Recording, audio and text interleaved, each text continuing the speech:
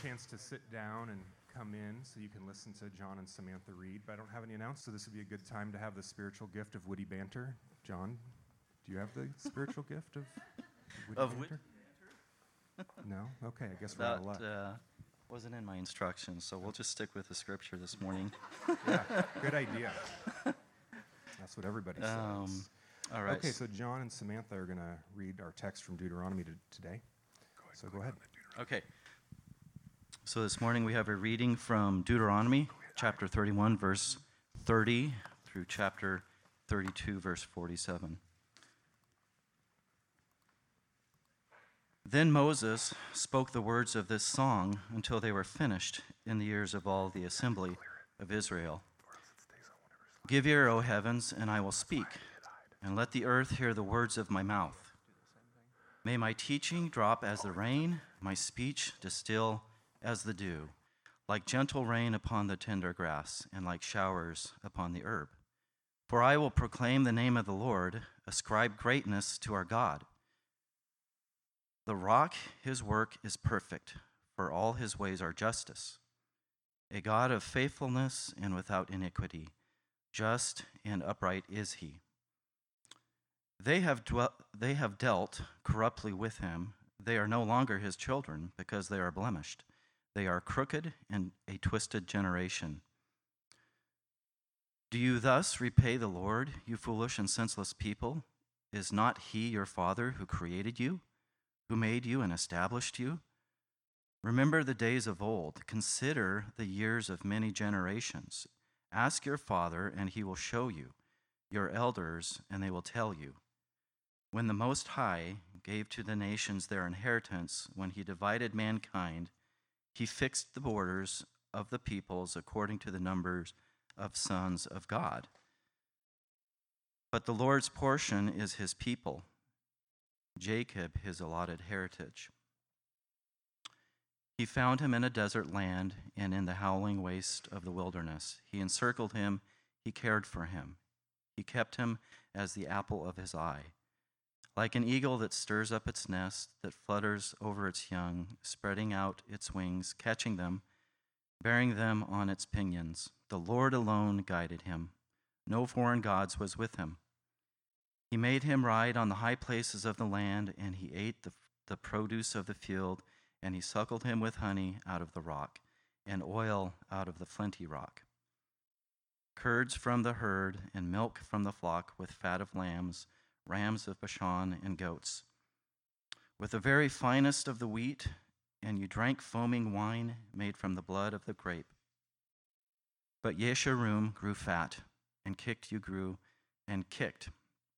grew fat, stout, and sleek.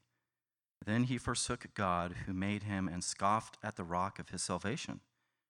They stirred him to jealousy with strange gods. With abominations they provoked him to anger.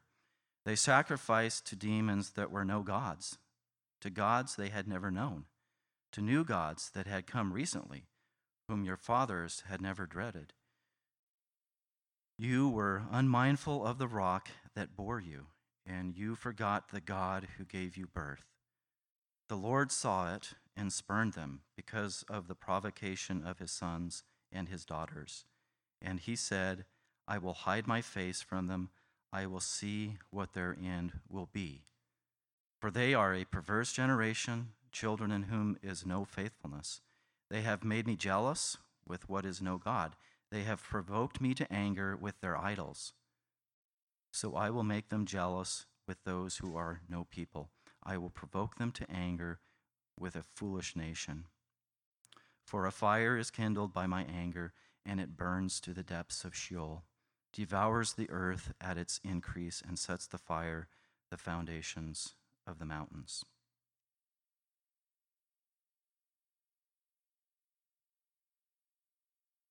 And I will heap disasters upon them. I will spend my arrows on them. They shall be wasted with hunger and devoured by plague and poisonous pestilence. I will send the teeth of beasts against them, with the venom of things that crawl in the dust. Outdoors the sword shall bereave, and indoors terror. For young man and woman alike, the nursing child with the man of gray hairs. I would have said, I will cut them to pieces. I will wipe them from human memory, had I not feared provocation by the enemy, lest their adversaries should misunderstand, lest they should say, our hand is triumphant. It was not the Lord who did all this. For they are a nation void of counsel, and there is no understanding in them. If they were wise, they would understand this. They would discern their latter end. How could one have chased 1,000 and put 10,000 to flight, unless their rock had sold them and the Lord had given them up? For their rock is not as our rock. Our enemies are by themselves.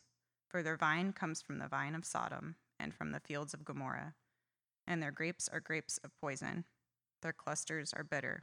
Their wine is the poison of serpents and the cruel venom of asps. Is not this laid up in store with me, sealed up in my treasuries? Vengeance is mine, and recompense for the time when their foot shall slip, for the day of their calamity is at hand, and their doom comes swiftly. For the Lord will vindicate his people, and have compassion on his servants, when he sees their power is gone, and there is none remaining, bond or free.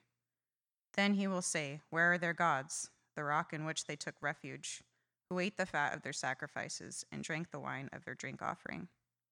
Let them rise up and help you. Let them be your protection. See now that I, even I, am he, and there is no God beside me. I kill and I make alive. I wound and I heal, and there is none that can deliver out of my hand.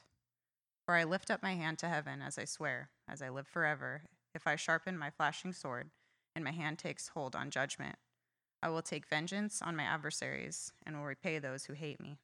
I will make my arrows drunk with blood, and my sword shall devour flesh, with the blood of the slain and the captives from the long-haired heads of the enemy. Rejoice with him, O heavens, bow down to him, all gods, for he avenges the blood of his children, and takes vengeance on his adversaries. He repays those who hate him, and cleanses his people's land. Moses came and recited all the words of this song in the hearing of the people, and he and Joshua the son of Nun. And when Moses had finished speaking all these words to Israel, he said to them, take to heart all the words by which I am warning you today, that you may command them to your children, that they may be careful to do all the words of this law. For it is no empty word for you, but your very life, and by this word you shall live long in the land that you are going over the Jordan to possess. This is the word of the Lord. Thanks be to God. All right, let's pray. Heavenly Father, we are always in your presence.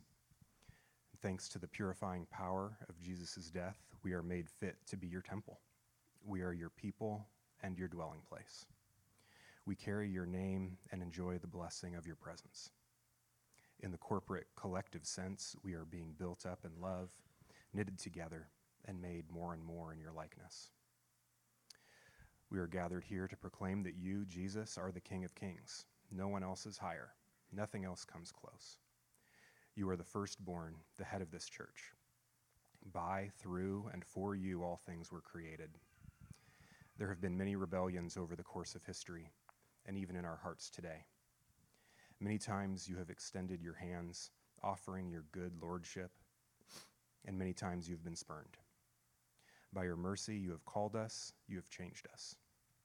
We have repented, and you have restored. Father, we lift up Pastor Laveau and Haiti as that country is going through turmoil.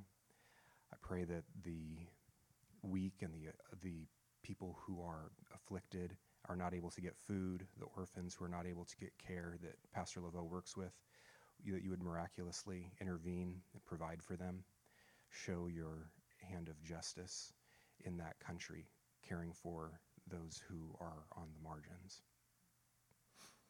We lift up in prayer those who are ill and not able to be with us this morning. Grant them healing, encourage them, and bring them to our minds even this afternoon and this week so we can bring your encouragement. We lift up in prayer those who are here and burdened. In relationships, in parenting, our finances, our emotional, physical, spiritual health, Lord, we need help with them all. Grant us relief. In this company of saints, may we find sisters and brothers to share these burdens with. Even now, through the preaching and receiving of your word, let those burdens be cast in a different light. a light that sees you at work to bring all things under your rule, a light that sees our role in doing that work. Let us see the burdens not as problems to overcome, but as opportunities to show who our King is. In Jesus' name, amen.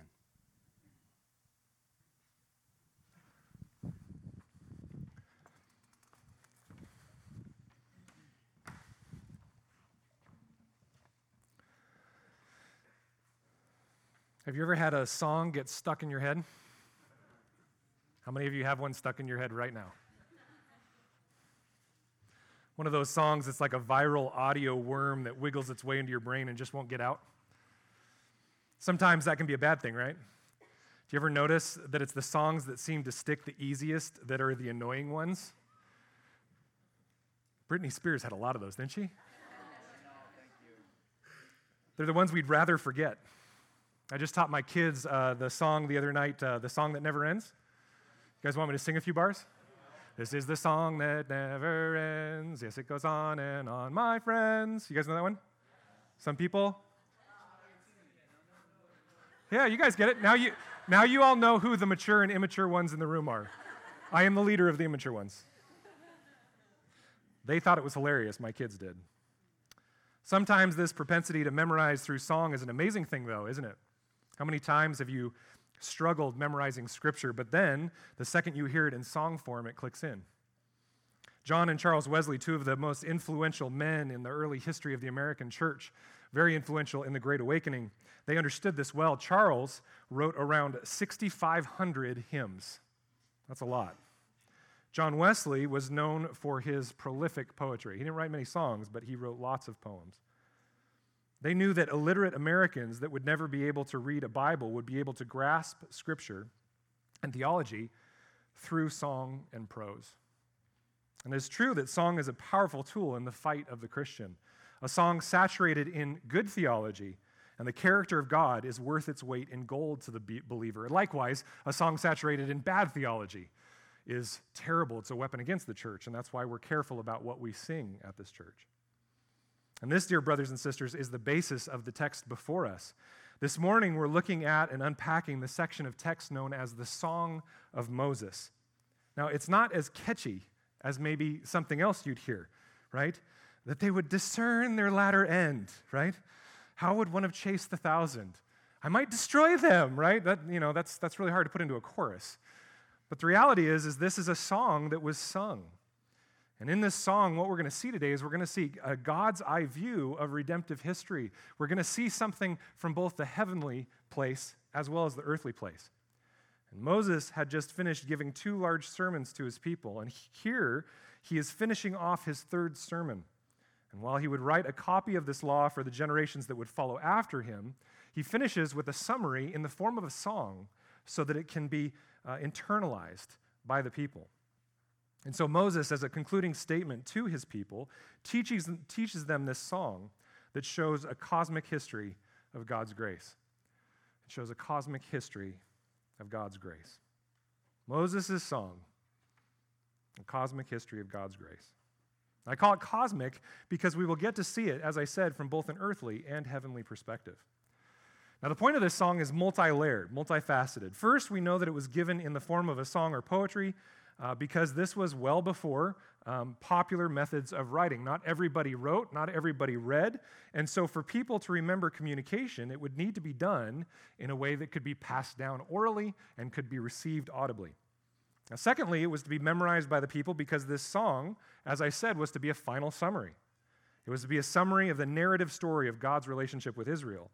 And this song was so important to the Hebrews that some scholars believe that they took a copy of it and placed it in the Holy of Holies. And a copy of it would be read on a rotating 6-day basis. They would read portions of it to finish it off every 6 days in the temple. This song was of core importance to Israel.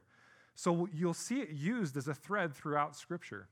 Now, really quick question. How many of you as Christians have ever heard this section of text emphasized as an important text in the Bible? Yeah. Okay, the guy that went to seminary and has 30 years of ministry experience, and one other person, because they used to have a really good teacher. That's about it, right? This song is not actually emphasized that often in the church, but what you'll see today, and I'm only hitting on a handful of times it's used, is that this song forms a foundation for the Hebrew people and the whole rest of the Old Testament, as well as the New. Well, third, the point of this, and lastly, is that it would act as a form of formal legal judgment that would be used to judge Israel when they did not obey the law. It's kind of like when you tell your children expectations and then they don't fulfill those expectations, you have a discussion with them about, did I not make myself clear about the expectations of you cleaning your room, right? It's that kind of thing. Literary scholars agree that the majority of this poem is in the form of what's called a riv, a covenant lawsuit against the people of Israel.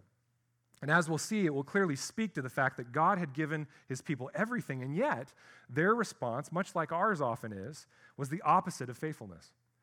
And so while this song may seem ancient and a bit irrelevant to us today, we will find that it should be just as important to us as it was to the Hebrews, because it accurately provides for us a statement of the basic gospel truth. I want you guys to walk out of here today understanding that the Song of Moses is actually a statement of gospel truth. Now, we also need to be aware of its structure, because otherwise we read it and we get lost in it in our American Western mindset. In verses 1 through 3 there, if you have your Bible open, in verses 1 through 3, you have the introduction in typical poetic format. And the song was one written in ancient Near East prose, and that's why it's hard for us to grasp. One of the things you'll see is that rather than sound rhyming that we use in Western culture, in English, you'll see something that is identified as thought rhyming. Thought rhyming. This is when you have two parallel or contrasting statements like you see in these verses. Look at verse 1 there. Give ear, O heavens, and I will speak. Let the earth hear the words of my mouth. Heaven and earth. A parallel thought rhyming goes on there. And this is part of what made it easy to remember for the Hebrews. This is part of the prose. Now, this is important for two reasons. The first is that when you're reading the Bible, always read in. And the most important thing you're going to get to study Scripture is context, right? It's like real estate, location, location, location. In the Bible, it's always context, context, context. One of the contexts you look at is the genre. We switched from this law-based view to now we're in poetry, and so we have to adjust our minds. We can't read it in the same way. Realize that the language that's used is poetic, and therefore it may seem exaggerated or romantic. And so we need to realize that we need to read it within this context of genre. It's not to be read literally. Think about a song. I'm not a songwriter, so pardon me for a second. This is going to sound dumb, but think about a song that would say something along the lines of, my heart beats out of my chest when I see you, right? Very romantic, right? And this is why I'm not a songwriter, just FYI, okay? If that were literal, it would be grotesque and part of a horror film, wouldn't it? Right? That's not a very good poem, is it? I don't know how you'd make an MTV video of that unless it was like a really gross band, right? But figuratively, as poetry or song, we automatically know it makes sense. So we need to read poetry in that way in the Bible. Is God a literal rock? Is he your pet rock? No, he's not. He's God, but he's like a rock in many ways, okay? And we'll see that. Now, secondly, knowing this about the poetry will help us when we come to some translation issues that are very, very important. So hold on to that idea. We're going to hit on that towards the end of the sermon. Remember this point, that because it's poetry, we can understand the translation better, and I'll share that with you.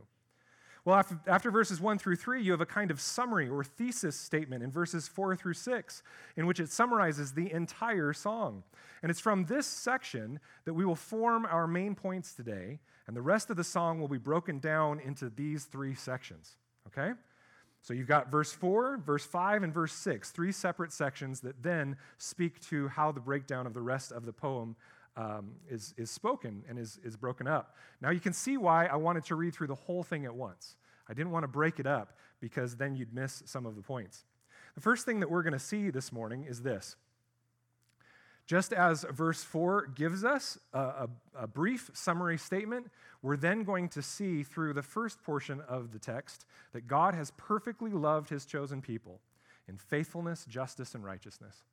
God has perfectly loved his chosen people in faithfulness, justice, and righteousness. In verses 7 through 14, we see this stated boldly and clearly.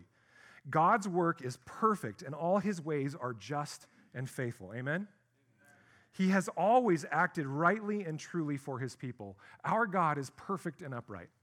And not perfect in that he, as we think about, never making mistakes. Well, that is true. He's never made a mistake. But more so, the meaning is that he's holy. He's not missing anything. He's completely whole and good and right. And it's interesting that Moses does not start at the point of the Exodus. In verse 7, he reaches back farther into antiquity, beyond the Exodus. And even more interesting is that he gives us a behind-the-scenes peek at what occurred. He removes the veil of the earthly level and shows us the divine level in the court of the Lord, the King of the universe himself. Let's read verses 7 through 9 again there. It says, "Remember the days of old, consider the years of many generations. Ask your father, and he will show you, your elders, and they will tell you. When the Most High gave to the nations their inheritance, when he divided mankind, he fixed the borders of the peoples according to the number of the sons of God. But the Lord's portion is his people," meaning Israel, "Jacob, his allotted heritage." Now, this is a massive text that pulls back the curtain on that relationship between the earthly and the divine in a big way. And from it, we also receive a statement on the relationship between God and Israel. And this is so important, and the translation majorly matters here, guys. This is not me just nerding out on the translation. The translation massively is important in what is broken down here in the ESV. Now, there are two clues here that give us an idea of what is being discussed. The first is in verse 7, where it speaks of many generations. You see that there in verse 7? Many generations. Consider the years of many generations. The second is the statement that God divided mankind. Now, both of these point back in the Torah, the first 5 books of the Bible, to Genesis chapters 10 and 11. Why don't you go ahead and go there with me? Genesis 10 and 11. Okay, I'm going to have you turn there, and we'll wait just a second. You guys can see by the headings, you can start to pick up where we are in the story, and many of you know this story, even if you haven't been in church much, even if you haven't studied your Bible much, you know the story of the flood. And so in Genesis 10 and 11, we've got this story of the Tower of Babel there in 11. Now, the backstory here is that the Bible provides a backdrop of some form of divine warfare that occurred in antiquity past. There was a rebellion of some sort. We don't have a ton of information on it, but there was a rebellion of some sort in the court of God. And by court, I mean like a kingly court. And there was an adversary that emerged. And this is where the Hebrew name Ha-Satan comes from. We say it as Satan. It's literally a Hebrew word that means the adversary. It is not a proper name. It is the adversary. And this adversary was cast down to earth. And so God placed image bearers, humans who would reflect God and act as vice-regents or sub-kings that would conquer and subdue the earth in the name of God. We've gone over this a few times in Genesis, but just as a reminder, look at what it says in Genesis 1:27 through 28 there on the board. So God created man in his own image. In the image of God, he created him. Male and female, he created them. And God blessed them, and God said to them, "Be fruitful and multiply and fill the earth and subdue it, and have dominion over the fish of the sea and over the birds of the heavens and over every living thing that moves on the earth." Now, as I've said before, this is not directions on how to go hunting and fishing, right? What this is a warfare statement. The word subdue in the Hebrew, as I've taught you in the past, is the word kabosh. Everybody say kabosh. And it literally means what it means in English, to kabosh, right? It means warfare. It means to conquer. It's used elsewhere in the Old Testament as a conquering warfare word. These humans, the image bearers of God, were to bring the earth back under the reign of the King of the universe, the Lord himself, Yahweh. That was their purpose. And from the garden until the time of Noah, they threw off this idea. And mankind's sin grew so out of control and rebellion towards God that God knew he needed to act, or else all humanity would be lost with no chance of redemption. And so he saved one family, the family of Noah, to restart the mission of restoration of God's creation. But again, the innate original sin of mankind was so ruthless in rebellion that it was not many generations until again, mankind was at the pinnacle of rebellion and idolatry. It can't get much worse than in chapter 6. And so chapter 10 speaks of those generations and brings us through the flood into the story of the Tower of Babel after the flood in which Noah's family survived. Take a look there at Genesis 11. You'll see that it comes at the end of a list of all the generations. Remember, we talked about generations there in Deuteronomy 32. And now we're going to get to the place where it talks about the breaking up and dispersal of mankind. It says in verse 1 of Genesis 11, "Now the whole earth had one language and the same words. And as people migrated from the east, they found a plain in the land of Shinar and settled there. And they said to one another, 'Come, let us make bricks and burn them thoroughly.' And they had brick for stone and bitumen for mortar. Then they said, 'Come, let us build ourselves a city and a tower with its top in the heavens, and let us make a name for ourselves, lest we be dispersed over the face of the whole earth.'" Now, we read this and we go, "Oh, that's not too bad." Like, yeah, they're just trying to make a mark, right? It's, they're trying to get their Instagram likes up, They're trying to make a name for themselves. That's not what's going on here. Well, the Lord says, and the Lord came down to see the city and the tower which the children of man had built. And the Lord said, "Behold, they are one people, and they have all one language. And this is only the beginning of what they will do. And nothing that they propose to do will now be impossible for them. Come, let us go down and there confuse their language so that they may not understand one another's speech." So the Lord dispersed them from there over the face of all the earth, and they left off building the city. Therefore its name was called Babel, because there the Lord confused the language of all the earth. And from there the Lord dispersed them over the face of all the earth. Now, I don't know about you, but when I was learning this in felt format back in the day, I just thought that God was angry that they became architectural and construction-based. It never made sense to me about why he was angry. But when you realize what's going on here is that they're trying to take heaven by force. The tower that is being spoken of here is an ancient ziggurat. Everybody say ziggurat. It's a fun word, isn't it? Ziggurat. And these towers were built after the model of the Tower of Babel, and they were intended as a bridge between the earthly and the divine. The intention was that at the top of these ziggurats was a bedchamber in which the pagan deities could come and rest as they came to earth. It was the way of interaction. Now, here's a picture of the base of one that's still there today, centered in the city of Ur, where Abraham was called out of. This is the ziggurat of Ur-Nammu, okay? Now, you can still go and walk up these steps today. And the act of building this tower that reaches to the heavens, of making a name for themselves, was that they wanted to make their name greater than the name of Yahweh, the name of God.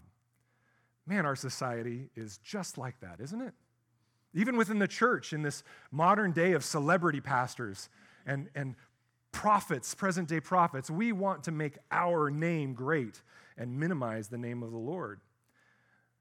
What was going on here was a horrifically idolatrous and rebellious action. The people who refused to bow down to the sovereignty and rule of the Lord of hosts, the Creator God, they were trying to reach heaven on their own merit, by their own works. It was as if they were taking heaven by force, as I said, in spite of God's just decree that their sin had separated them from him. Now, this act of blatant defiance was only the beginning of their depravity and their worship of idolatrous, demonic beings, false gods that mankind invented, things that gave us identity and comfort and security. So God dispersed them into different nations with different language in a merciful act to keep us from harming ourselves even further and removing any chance of redemption. And what Deuteronomy gives us is a clue that tells us the qualifier by which God distributed the people. He didn't just randomly distribute them. It was according, as Deuteronomy 32 says, to the number of the sons of God. Now, what does that mean? The number of the sons of God. Now, we need to pause here because some of your Bibles, such as the King James, the NIV, the New King James, and a number of others, will have it phrased as the number of the sons of Israel. Now, there are multiple problems with that reading. And I want to take a second, I can't go into the fullness of it, but I want to take a second to break it down because the false reading of the number of the sons of Israel destroys the heart of the message of chapter 32 and sets us up with bad theology.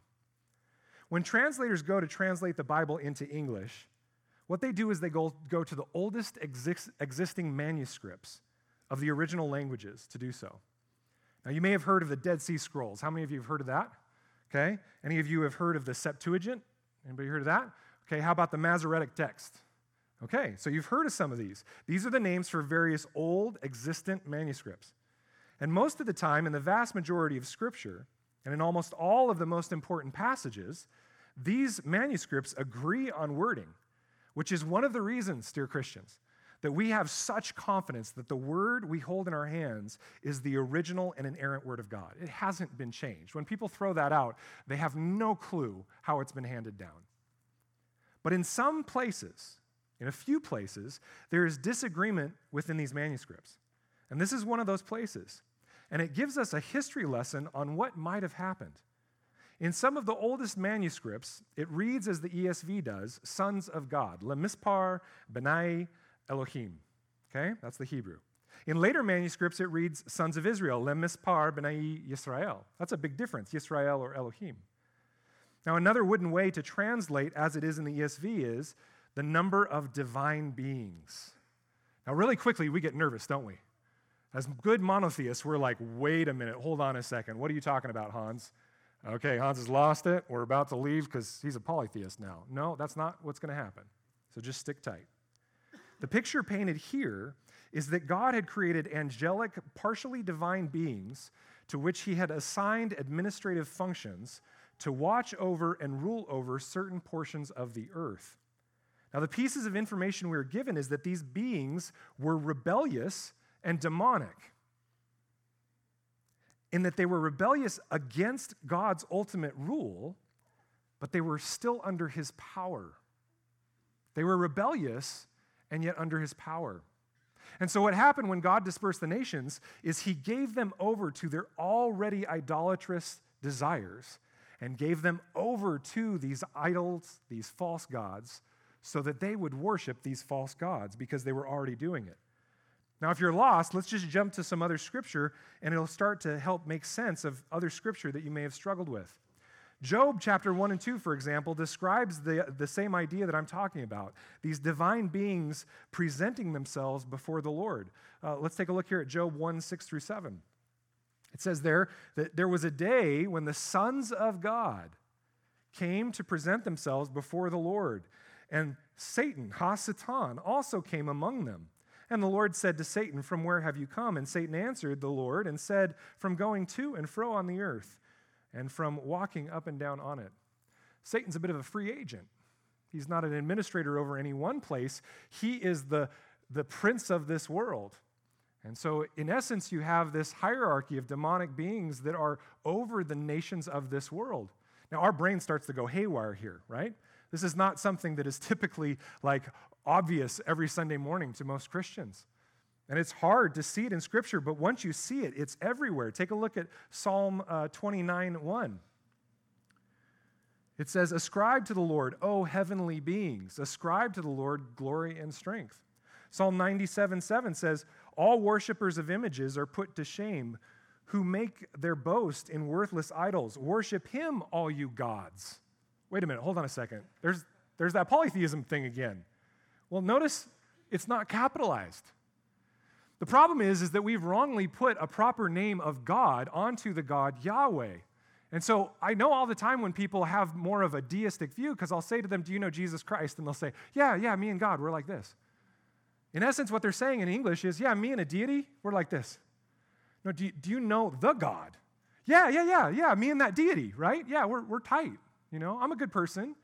No, do you know Yahweh, who sent his son Yeshua by the power of his Holy Spirit to come and save you from your sins? Yeah, me and God, we're like this. Me and that deity. You see how most Americans might claim Christianity, but they're actually just deists? They don't know the God of the Bible. And so it's important that we understand this, that while we are monotheists and God is above all other beings, there is only one creator God. He has created and allowed these other angelic demonic beings to administer this world that has been given over to sin. This is very hard for us to understand. In these Psalms, it calls these beings Elohim, which is translated in a clunky way into our English word gods. But remember that this simply means divine beings, not the ultimate God or the highest divine authority. If I've confused you, let me help you with a commentator named Jeffrey Teague who puts it this way. When God organized the government of the world, he established two tiers. At the top, he himself, God of gods and Lord of lords, who reserved Israel for himself to govern them personally. And below him, 70 angelic divine beings, they know this 70 from the table of generations, to whom he allotted the other peoples. The conception is like that of a king or emperor governing the capital or heartland of his realm personally and assigning the provinces to subordinates. Now, this idea he's talking about here, the God of gods, is literally from Deuteronomy. It says in Deuteronomy 10:17, "For the Lord your God is God, capital G, of gods, lowercase g, and Lord of lords, the great, the mighty, and the awesome God who is not partial and takes no bribe." And so the reality is that this would not say this. He would not be called the God, capital G, of gods, lowercase g, if the Bible weren't trying to tell us this idea. This is not just Lord of earthly lords or King of earthly kings, but he is the God above all other divine beings that he has created and handed administration to. Another example is in the book of Daniel. 4 different times in the book of Daniel, these divine governors, or they're called princes, are mentioned. Look at this example of an angelic being describing to Daniel a fight within the heavenly realm, within the spiritual realm. And so he's not talking about earthly princes here. This angel says to Daniel, "Do you know why I have come to you? But now I will return, to fight against the prince of Persia. And when I go out, behold, the prince of Greece will come. But I will tell you what is inscribed in the book of truth. There is none who contends by my side against these except Michael, your prince." See, Michael was assigned to Jacob, to Israel. And so this idea of divine beings is constant throughout Scripture. And in the ancient Near East mind, this was not a big deal. You could still very much be a monotheist with a singular God and recognize that there was this council of divine beings underneath him. For us as monotheists in the West, we get really nervous. A good friend of mine up in Portland tried to teach this, and he got blasted because he's a megachurch pastor. He got blasted all over national radio for being a polytheist. My mentor, Gary Breshears, was blasted because he's a mentor of this pastor as well, right? This is what Scripture says. It's not being made up. And this divine counsel is an idea foreign to us, but it is not foreign to the Bible itself. Take, for example, Paul's statement in 1 Corinthians. This is 1 Corinthians 10:19 through 20. Paul says, "What do I imply then? That food offered to idols is anything, or that an idol is anything? No. I imply that what pagans sacrifice, they offer to demons and not to God. I do not want you to be participants with demons." Paul understood this idea that the Gentile nations were given over to divine angelic administrators that became the backing demonic forces behind false gods and deities. So this idea of demons with pitchforks and horns that come around and try and afflict you with backache, right? That is not what the Bible says. They got bigger fish to fry. They got people like, certain politicians, right? They run nations through politicians. So why does it say sons of Israel in later manuscripts? Well, many textual criticism experts think that what happened was that later scribes were worried that this idea of a divine council, subservient to the one true God, would be misconstrued, and Israel would begin worshiping the lower divine beings. And with good cause, as Israel had a terrible habit of doing just that. And so in an effort to remove this temptation or misunderstanding, those scribes may have made the executive decision to change this verse. Now, why, you might ask, are we geeking out on this and spending so much time on this one portion of the song? We're going to be here like 5 hours if I keep going in this direction. Well, first, it helps us gain a massive insight into the worldview of the original authors and peek behind the earthly veil to help us understand the heavenly realm. But secondly, it helps us understand the massive grace of God and the unique and special relationship between him and his covenant people. You see, if you've zoned out, tune in real quick. What this says is that out of all the nations on earth, God took a special interest in Abraham and his offspring. This verse in Deuteronomy 32 tells us how God elected his people and how he chose his people by his grace. He elected them for himself as his allotted portion. Does this sound familiar, New Testament saints? He acted as both their mother, giving birth to them, as it says in Deuteronomy 32:18, and comforting them, as it says in verse 11. And he acted as a father does towards his children. In the midst of the wilderness, God picked them up, guided them, protected them, and provided for them when no foreign God was with them. God was their rock. In the life of Israel, he was massive, powerful, unmoving, foundational. He was their refuge and strength. Now do you see why it calls him the rock? He rescued them not only from the evil kingdom of Egypt that enslaved them physically, but he'd rescued them from being enslaved in a heavenly form by these demonic beings made them his own. As Christians, we know this same love. God chose us, the people of his church, from among the nations to be his own peculiar people.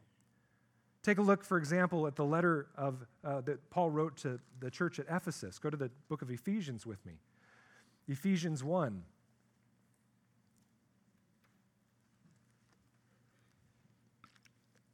This letter to the church at Ephesus says that we were chosen in him from before the foundation of the earth to be his portion.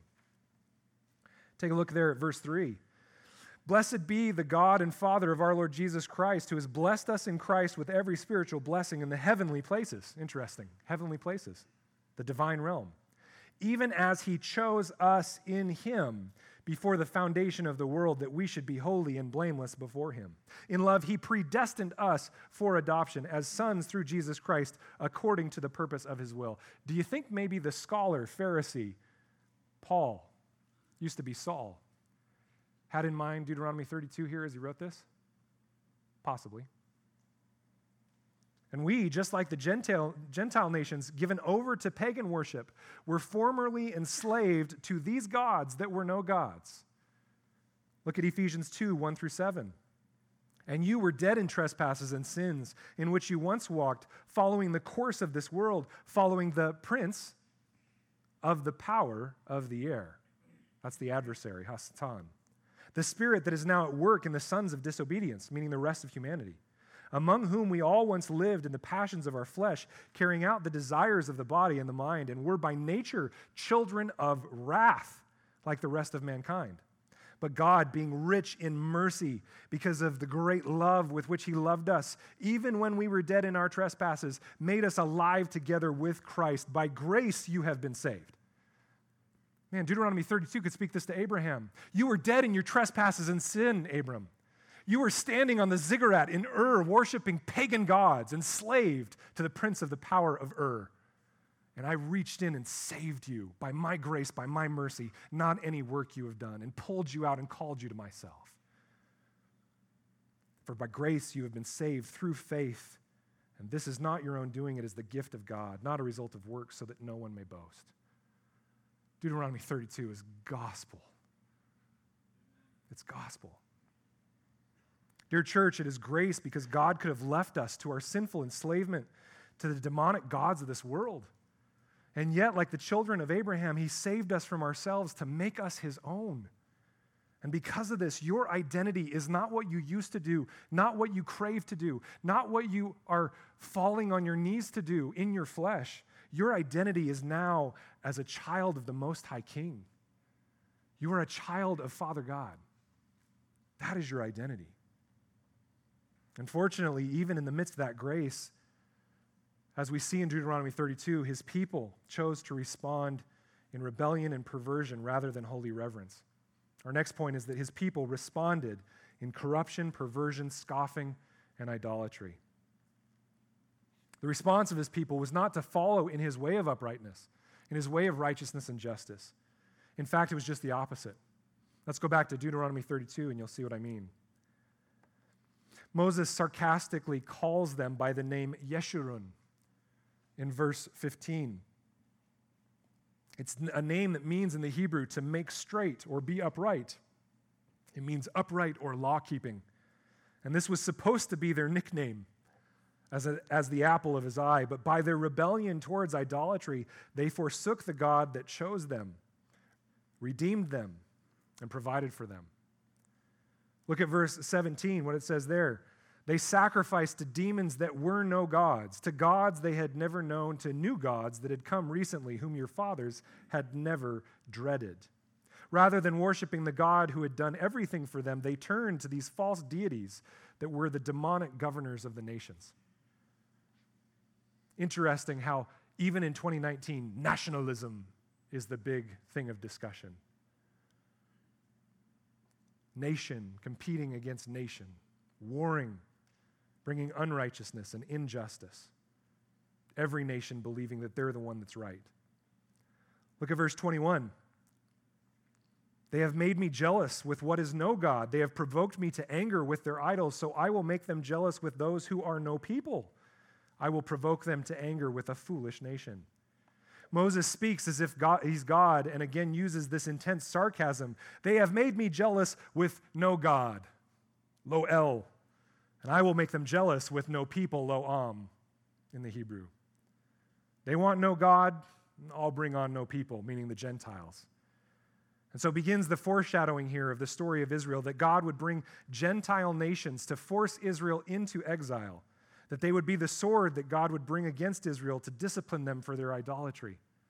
Verses 23 through 26 speak of the righteous indignation of God and his desire to remove Israel from existence because their rebellion was so strong.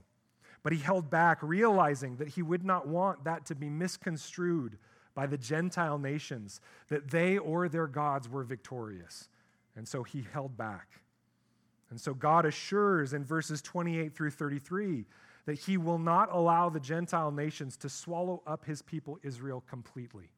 There would always be a remnant. In fact, verses 34 through 38 give hope to Israel that even though they are basically assured that this rebellion, idolatry, and exile will occur, God will not leave them in the hands of their enemies. Look at verse 36 there.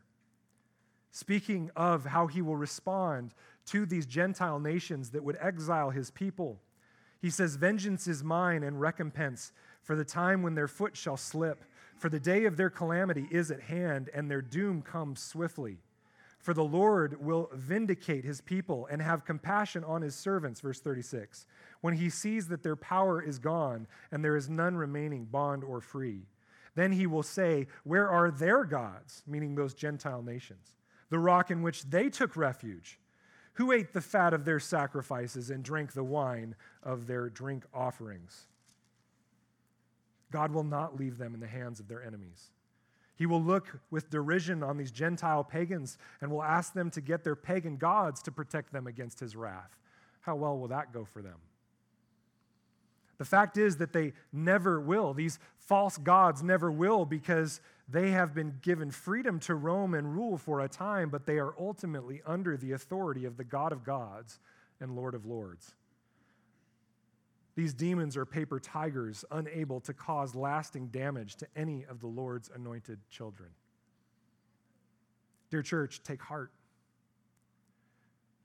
The nations rage. The economy goes up and down. Puny kings and rulers of this earth think that they have power and authority. And while they spasm and freak out and cause chaos, God sits in the heavens and laughs.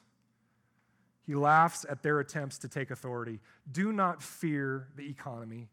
Do not fear impeachment. Do not fear other countries. We worship the God of gods and the King of kings. Amen? Don't read the news and think, woe is us, what shall we do? Bend your knee to the King of kings and Lord of lords. That's what you do. And recognize that he's in control. And nations will go up and nations will come down, including our own. But he sits on his throne forever. Amen? He may allow chaos for a time, but he will ultimately bring justice and salvation that will put an end to all this stupid nonsense. Third point is just that. God is the all-powerful King and rock of salvation who will bring justice. The God we serve, the God of the Bible, is the all-powerful King and rock of salvation who will bring justice. Make no mistake about it, what we have looked at today is not some ancient Near East pantheon of gods. The God of Abraham, Isaac, and Jacob is not just one God among many. He is the God above all other divine beings. He is the Lord above all other authorities. He is the only creator God, the only all-powerful cosmic King and rock of salvation. Any confusion by the reader is cleared up here in verses 39 through 42. It says, "There is no God besides Yahweh. All authority is in his hands. He is the final judge." Be careful to not confuse this idiom of "I kill and I make alive, I wound and I heal" as a statement of causation that God is the one that inflicts the oppressed, that God is the cause of all harm or hurt. This is a statement that he is the final authority and judge of all that happens within the cosmos. And yet, at the same time, I wonder if the writer of Isaiah 53 thought of this verse. Because God is the one that wounds and yet heals. Because God took on incarnate form and took on the woundings of the cross so that you and I would be healed. He was the one that had his back beaten, had his hands and feet pierced, had a crown of thorns put on his head. He was wounded so that your iniquities and mine would be forgiven and we would be ultimately eternally healed. He is the God that wounds and heals. But yet he's willing to do it to himself so that you and I might live. In this position as the final authority, the King of the cosmos and the rock of salvation, God will bring justice in two ways that are outlined in verse 43. First, he will bring punitive judgment against those who hate him. Israel had been elected, redeemed, and gifted a land of promise, and yet they had slowly but surely turned to idols to provide for them and to protect them, to give them identity. They turned to idols to bring them comfort and security and salvation. They turned to idols that are nicknamed 401k and vacation, social media, success, prosperity. And those who do turn to worthless gods, which is anything other than the God of the Bible, it's the things we turn to for safety and security, for that identity, things like money, sexuality, security, success, popularity, prosperity, ease. Things that we all fall into often, they are those who hate God. And we have to recognize when we suit those idols up and pick them up and put them in our lives, we are stating our hatred towards God. Upon those who consistently and ongoingly hate him, he will take vengeance. He will bring wrath and punishment that is deserved by any, including me, who do not attribute to him the authority and honor that only he deserves as the God of gods and the King of kings. But perhaps more important is the restorative justice that's noted there in verse 43, that he will bring towards those who are his a huge amount of peace and justice. He will truly act as the rock of salvation for those that are his, and this idea is stretched throughout Scripture. You see, it would be Jesus, the Christ, that would come. He would become the incarnate rock of salvation among mankind. Jesus' death on the cross of Calvary took upon himself the wrath that mankind deserves as enemies of God. And in raising 3 days later, Jesus proved that he was the final authority over life and death, and no one, not even the adversary, could hold him. After 40 days, he poured out his Spirit upon his church and ascended to the right hand of the Father, making him the Lord of lords and the King of kings. And it was this hope fulfilled in Christ that was the motivation for the Apostle Paul to take the message of Christ to the Gentile nations.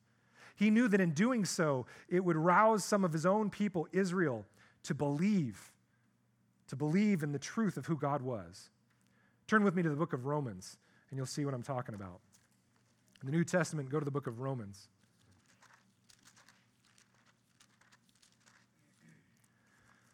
And start there in chapter 15.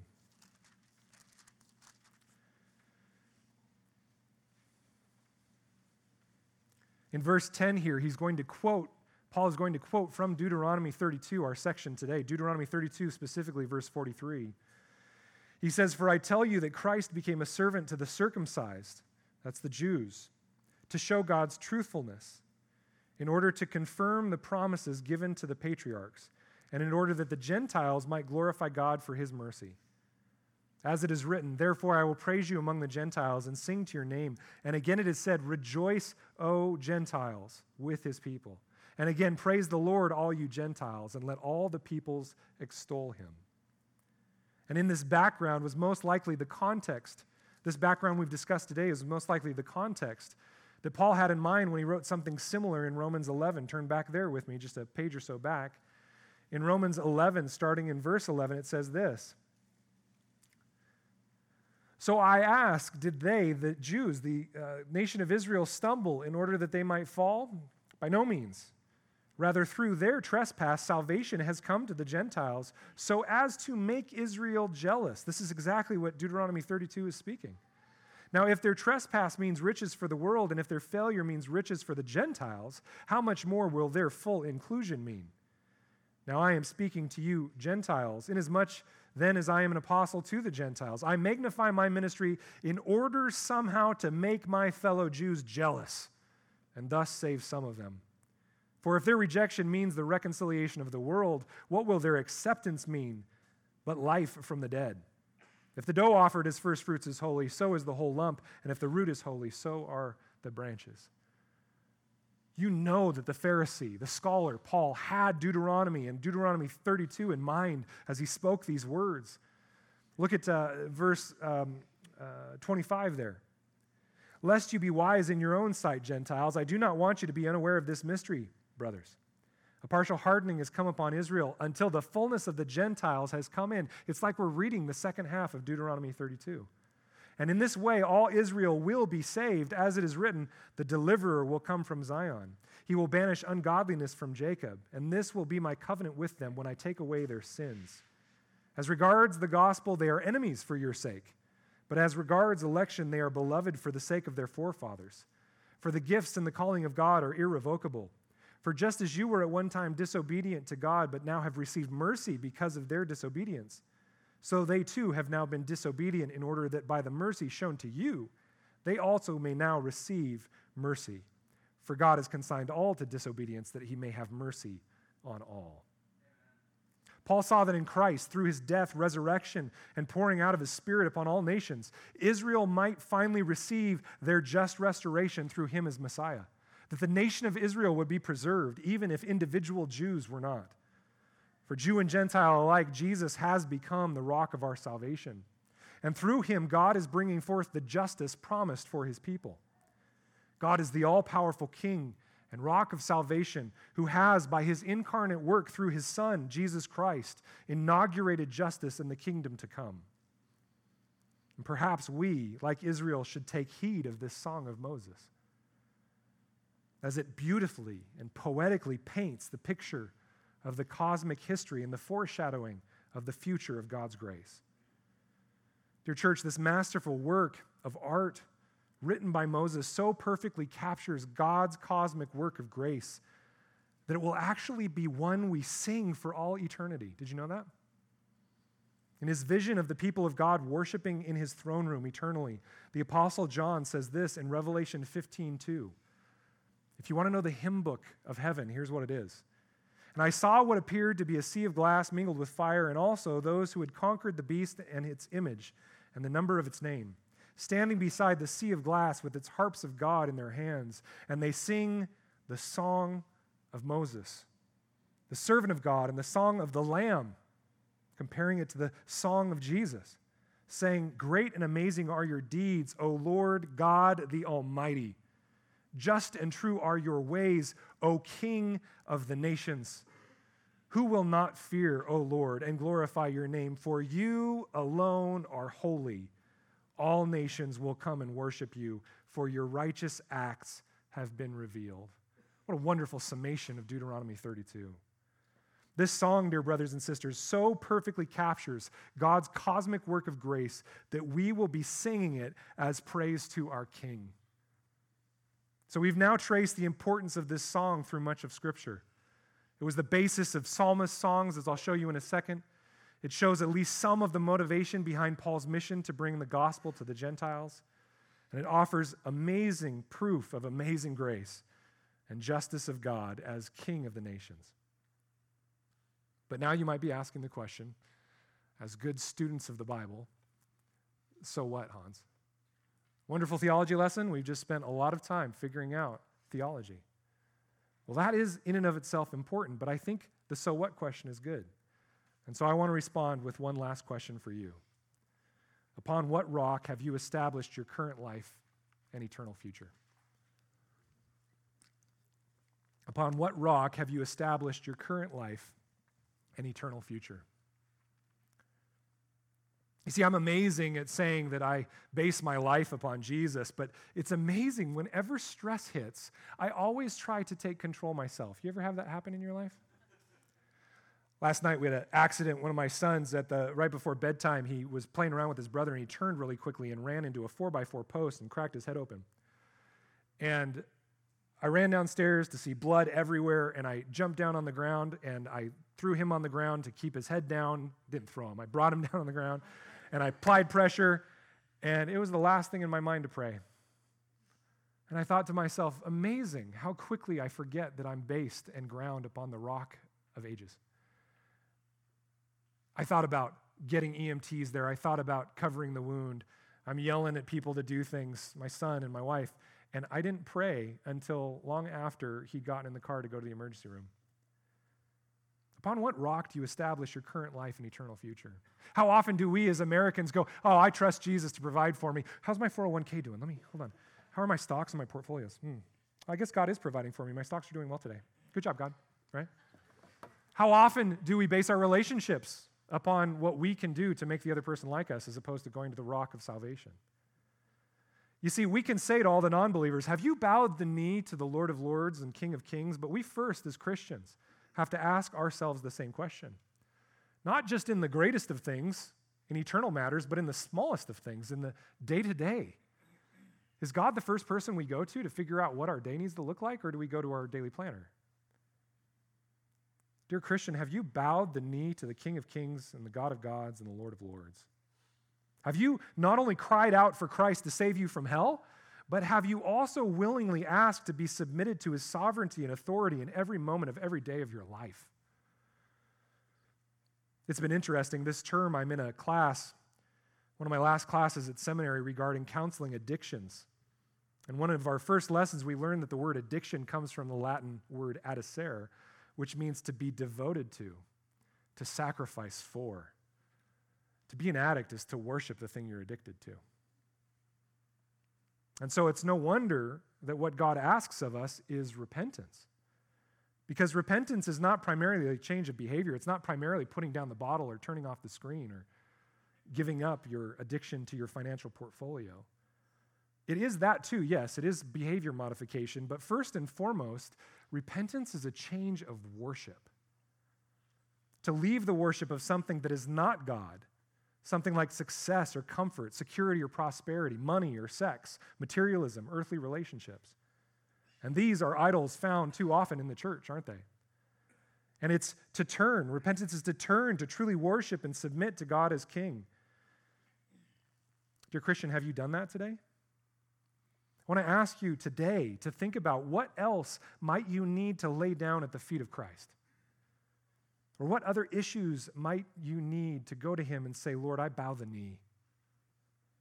You see, at the end of the song in verse 43, there is a statement. If you go back there with me, go back to Deuteronomy 32 and look at verse 43. There is a statement that says, rejoice with him, O heavens, bow down to him, all gods. That even these divine beings, these demonic false gods will one day bow. And again, that is not in some of your translations for the same reason the other verse was altered. The scribes did not want to confuse the idea of monotheism or tempt the Jews to polytheism. But remember how I said right at the beginning that the form of the song as poetry was important to remember? We know that this line in verse 43 in the ESV about the gods bowing down needs to be there because it is the parallel poetic statement to the first line. To remove it is like saying, roses are red.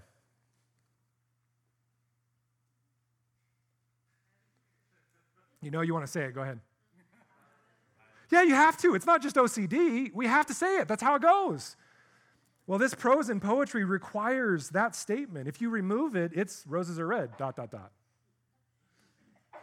It was of the utmost importance for Moses to clearly state that even the divine beings would bow to the ultimate God. These are beings that could kill entire armies in the Old Testament. And yet God is so powerful and so mighty and yet so personal and so loving that angels will bow down to him, and yet he calls us his children. To fully grasp this will blow our minds and give us huge context when we read Paul's words to the church at Philippi.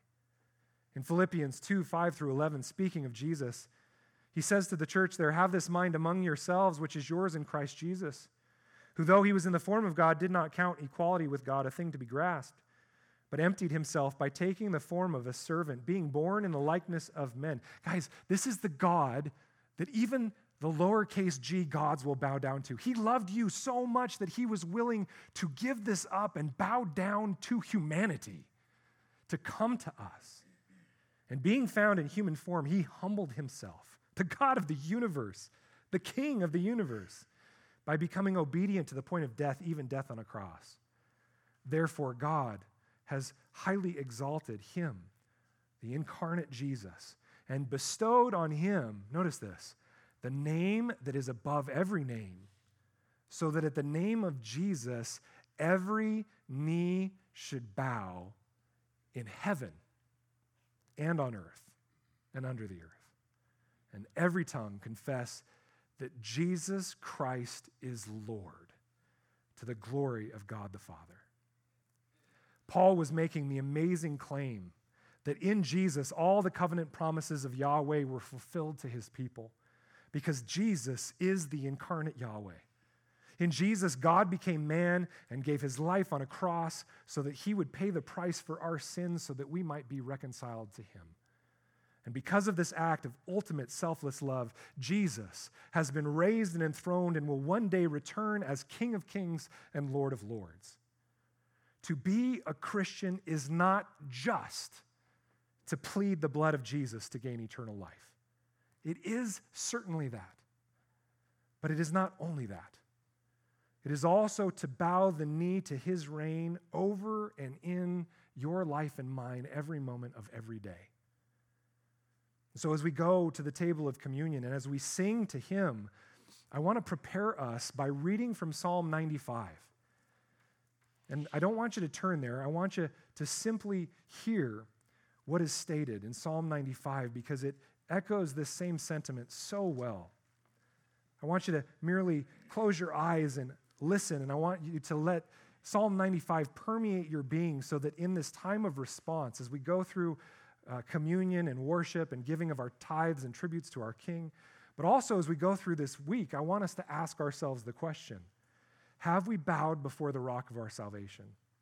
Have we bowed our lives in humility and submission to Jesus our King? When we are confronted with the cosmic history of God's gracious election, redemption, and gift of restoration, we truly have no other appropriate response than to give our very lives over to him wholly and completely. Amen? If you want to do that today, if you've never done that today, we're going to have elders in the back available during the break or during worship to pray with you and talk with you. If you're a Christian who knows today, right now, you're feeling that conviction of, I know what I need to bow before the Lord, they're also going to be back there to pray with you and give you more application of what that looks like in your life. They would love to do that today. And so go to them during the time of worship. But let's hear from Psalm 95 as we begin our time of worship. Worship team, you can come on up as I'm reading this. Psalm 95, verse 1, it says this. O come, let us sing to the Lord. Let us make a joyful noise to the rock of our salvation. Let us come into his presence with thanksgiving. Let us make a joyful noise to him with the songs of praise. For the Lord is a great God and a great King above all gods. In his hand are the depths of the earth, The heights of the mountains are his also. The sea is his, for he made it, and his hands formed the dry land. O come, let us worship and bow down. Let us kneel before the Lord our Maker, for he is our God, and we are the people of his pasture and the sheep of his hand. Let's worship our King as he deserves now. In Jesus' name.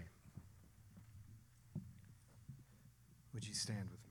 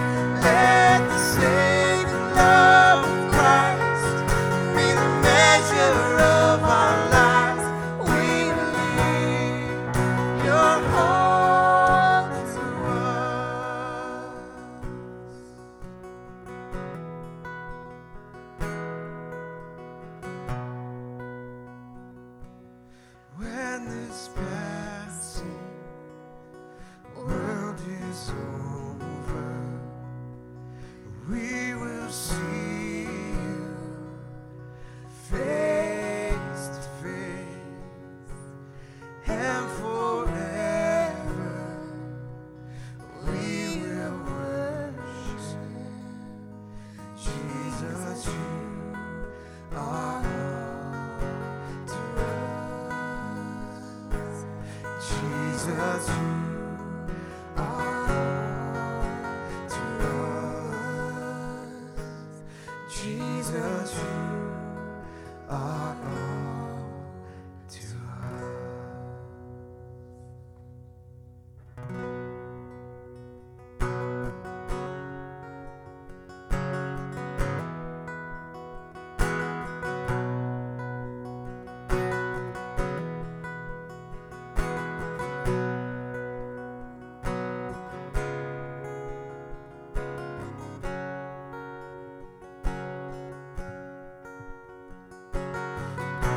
Great is thy faithfulness, O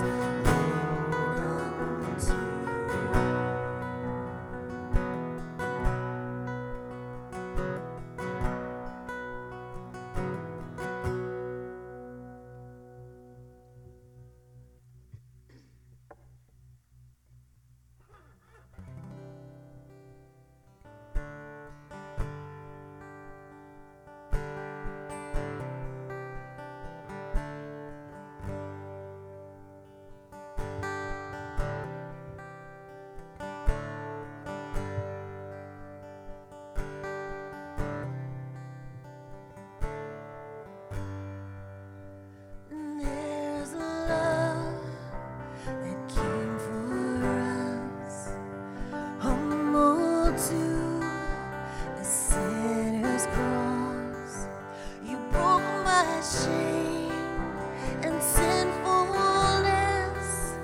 you rose again, victorious.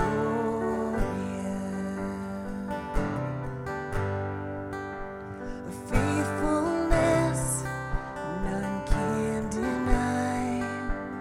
Through the storm and through the fire, there is truth that sets me free. It's Jesus Christ who lives in me. And you are stronger, you are stronger. Sin is broken and you have saved me.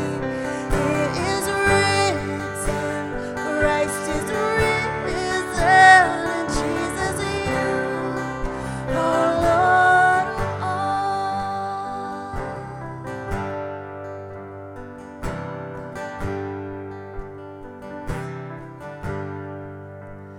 Faith beginning in no end. You're my hope and my defense. You came to seek and save the lost. You paid it all upon the cross. And you are stronger, you are stronger. Sin is broken and you have saved me. It is written, Christ is risen, and Jesus, you are Lord of all. So let your name be lifted higher, be lifted higher, be lifted higher. So let your name be lifted higher, be lifted higher, be lifted higher. Let your name be lifted higher, be lifted higher, be lifted higher.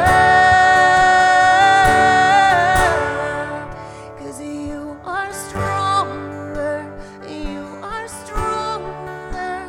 Sin is broken and you have saved me. It is written, Christ is risen, and Jesus, you are Lord of all. You are stronger, you are stronger. Sin is broken, you have saved me.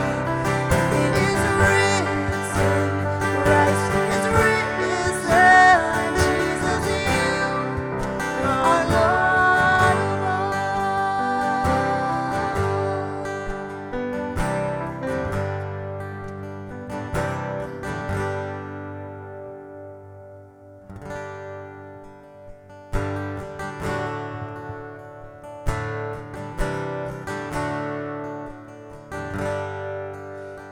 Christ alone, my hope is found. He's my light, my strength, my soul. This cornerstone, this solid ground, firm through the fiercest drought and storm.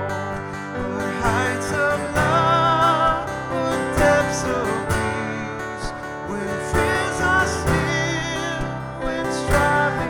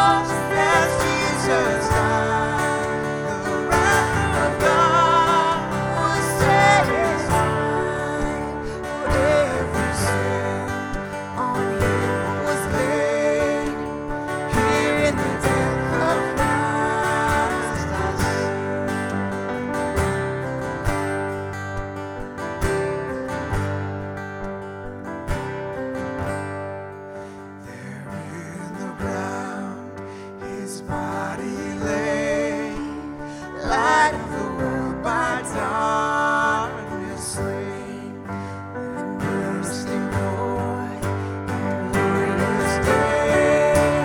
Up from the grave he rose again, and as he stands in victory, since death has lost its grip on me, for I am his, and he is mine, bought with the precious blood of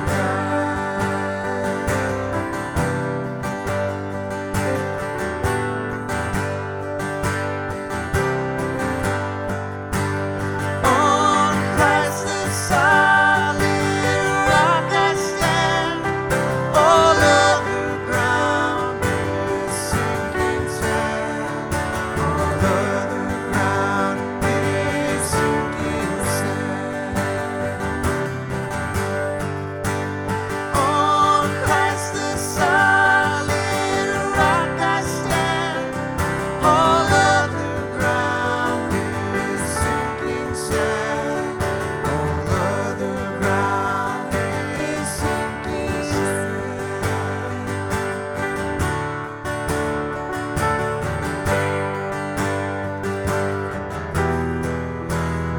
Guilt in life, no fear in death. This is the power of Christ in me. From life's first cry to final breath, Jesus commands my destiny. No power of hell, no speed of man can ever love me from his hand till he returns or calls me home.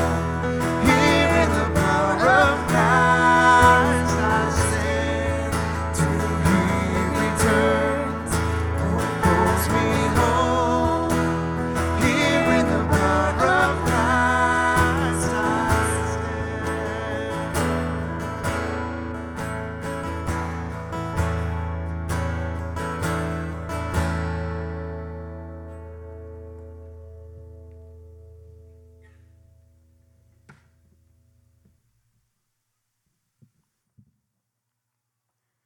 Let's pray.